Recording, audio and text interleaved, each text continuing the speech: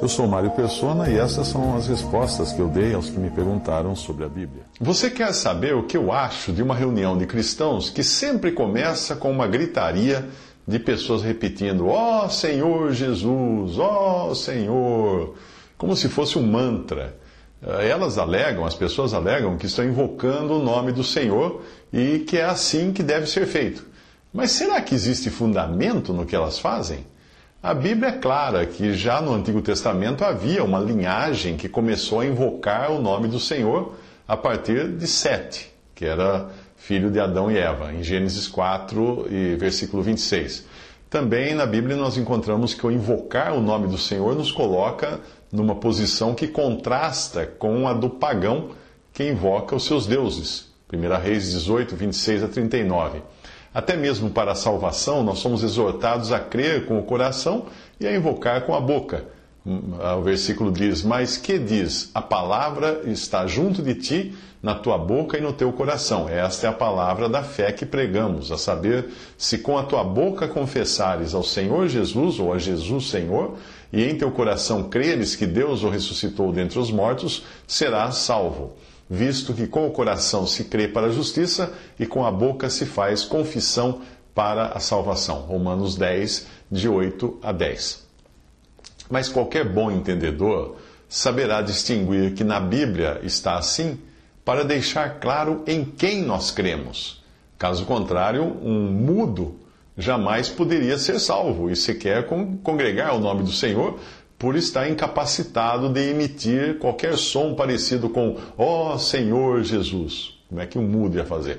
Um gago ou um fanhoso também não seriam capazes de criar a dramatização adequada ao tom de voz que você percebe ser perfeitamente ensaiada nessas invocações.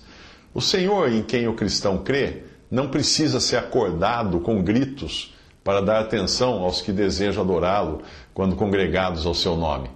Ele sabe muito bem o motivo de estarem ali. A resposta para a pergunta, devemos gritar "Ó Senhor Jesus", quando iniciamos uma reunião da igreja ao seu nome? A resposta para essa pergunta você encontra nas instruções claras e detalhadas que foram dadas para uma reunião da igreja ou assembleia em 1 Coríntios, capítulo 14. Ali não diz "comecem invocando o nome do Senhor", embora qualquer um saberia, e o Senhor mais que ninguém, que é para o Senhor que estão reunidos. Invocar o nome do Senhor é fazer algo para Ele, ou sob sua direção, sob o seu comando, e não usar uma palavra, uma frase de efeito mágico, tipo Shazam, ou abracadabra, ou alguma coisa assim. Eu que antes da minha conversão estive imerso em religiões orientais, eu tenho aversão a tudo que soa como mantras, que eu costumava repetir e que efetivamente podem até ter algum efeito sobre o corpo e as emoções por causa da vibração e da frequência sonora. Se você ficar falando obrigado, obrigado, obrigado, obrigado, isso cria um clima, cria alguma coisa, mas isso é coisa oriental, isso é coisa que não tem nada a ver com o cristianismo. Mas o cristão não precisa de um estimulante sonoro para estar em comunhão e adorar o Senhor. Não precisa. Nós somos ensinados nessa dispensação que Deus busca adoradores que o adorem em espírito e em verdade. João capítulo 4. Essa adoração cristã pode perfeitamente ser em silêncio, porque ela vem da nova vida que nós temos em nós através do Espírito Santo que habita em nós. Você não precisa mostrar que está adorando, precisa gritar "Ó Senhor Jesus". Para quem? Para Ele? Ele sabe. Quando nós oramos em nome do Senhor, quando nós cantamos ao Senhor, quando nós damos ações de graças, nós fazemos tudo em nome dEle. E eu não creio que Ele não entenda isso se nós não gritarmos antes, fazermos invocações antes. Por outro lado, alguns podem fazer uma invocação oral que impressione os ouvintes, mas que nada tem a ver com o Senhor, não é? Veja uma passagem quando alguns dos exorcistas judeus ambulantes tentavam invocar o nome do Senhor Jesus sobre os que tinham espíritos malignos, dizendo: "Esconjuro-vos por Jesus, a quem Paulo prega", E os que faziam isto eram 7 filhos de Seva, judeu, principal dos sacerdotes. Respondendo, porém, o espírito maligno disse: Conheço a Jesus, e bem sei quem é Paulo, mas vós quem sois? E saltando neles o homem que tinha o espírito maligno, e assim orando-se de todos, pôde mais do que eles, de tal maneira que nus e feridos fugiram daquela casa. Atos 19, de 13 a 16. Eles estavam invocando o nome do Senhor, mas vocês não conheciam o Senhor. E nem os demônios sabiam quem eles eram. O ponto para o qual eu quero chamar a sua atenção é que não existe na doutrina dos apóstolos qualquer indicação de que uma invocação audível deva ser feita para se começar uma reunião de irmãos congregados ao nome do Senhor. Evidentemente, os que estão ali estarão ocupados com o nome do Senhor, reunidos ao nome do Senhor, orando em nome do Senhor. Mas, ao que parece, esse grupo tomou como bandeira essa prática para assim se diferenciar de outros cristãos que não invocam o nome do Senhor no início das suas reuniões. A única bandeira que o cristão deve tomar é o nome do Senhor, e não alguma prática ou modelo de invocação que o diferencie de outros cristãos em Cristo. Veja em Lucas 21, 17, o Senhor fala: de todos sereis odiados por causa do meu nome. Em 3 João 1, 7, porque pelo seu nome saíram, nada tomando dos gentios. É o nome de Cristo, não o grito que eu dou desse nome, nada disso.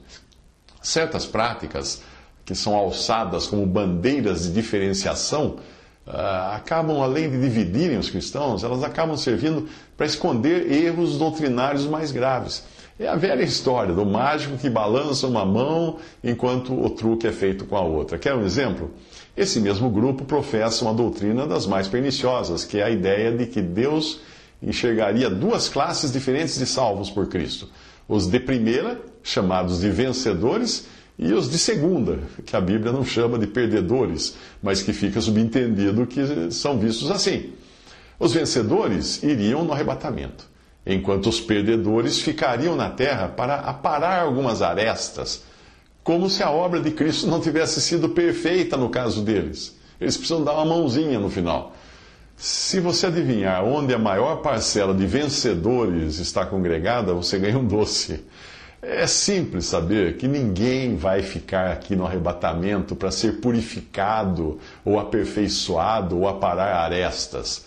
Se fosse assim, os que irão ressuscitar nesse dia também precisariam ser divididos em 2 turmas, os que morreram já.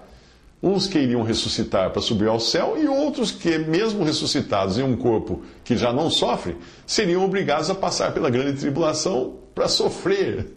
Olha que coisa maluca, não é? Porque morrem cristãos que são muito fiéis e muito andando na vontade do Senhor, e morrem cristãos que são malemar, mas estão salvos por Cristo, porque a obra cobriu os pecados deles. Mas espere um pouco, como é que esses passariam pela grande tribulação se já morreram? E se não morreram já aperfeiçoados quando eles estavam mortos, quando eles morreram, se eles já não morreram vencedores, eles estarão perdidos para sempre, porque não existe essa segunda chance após a morte, não é mesmo? Visite respondi.com.br. Visite 3minutos.net.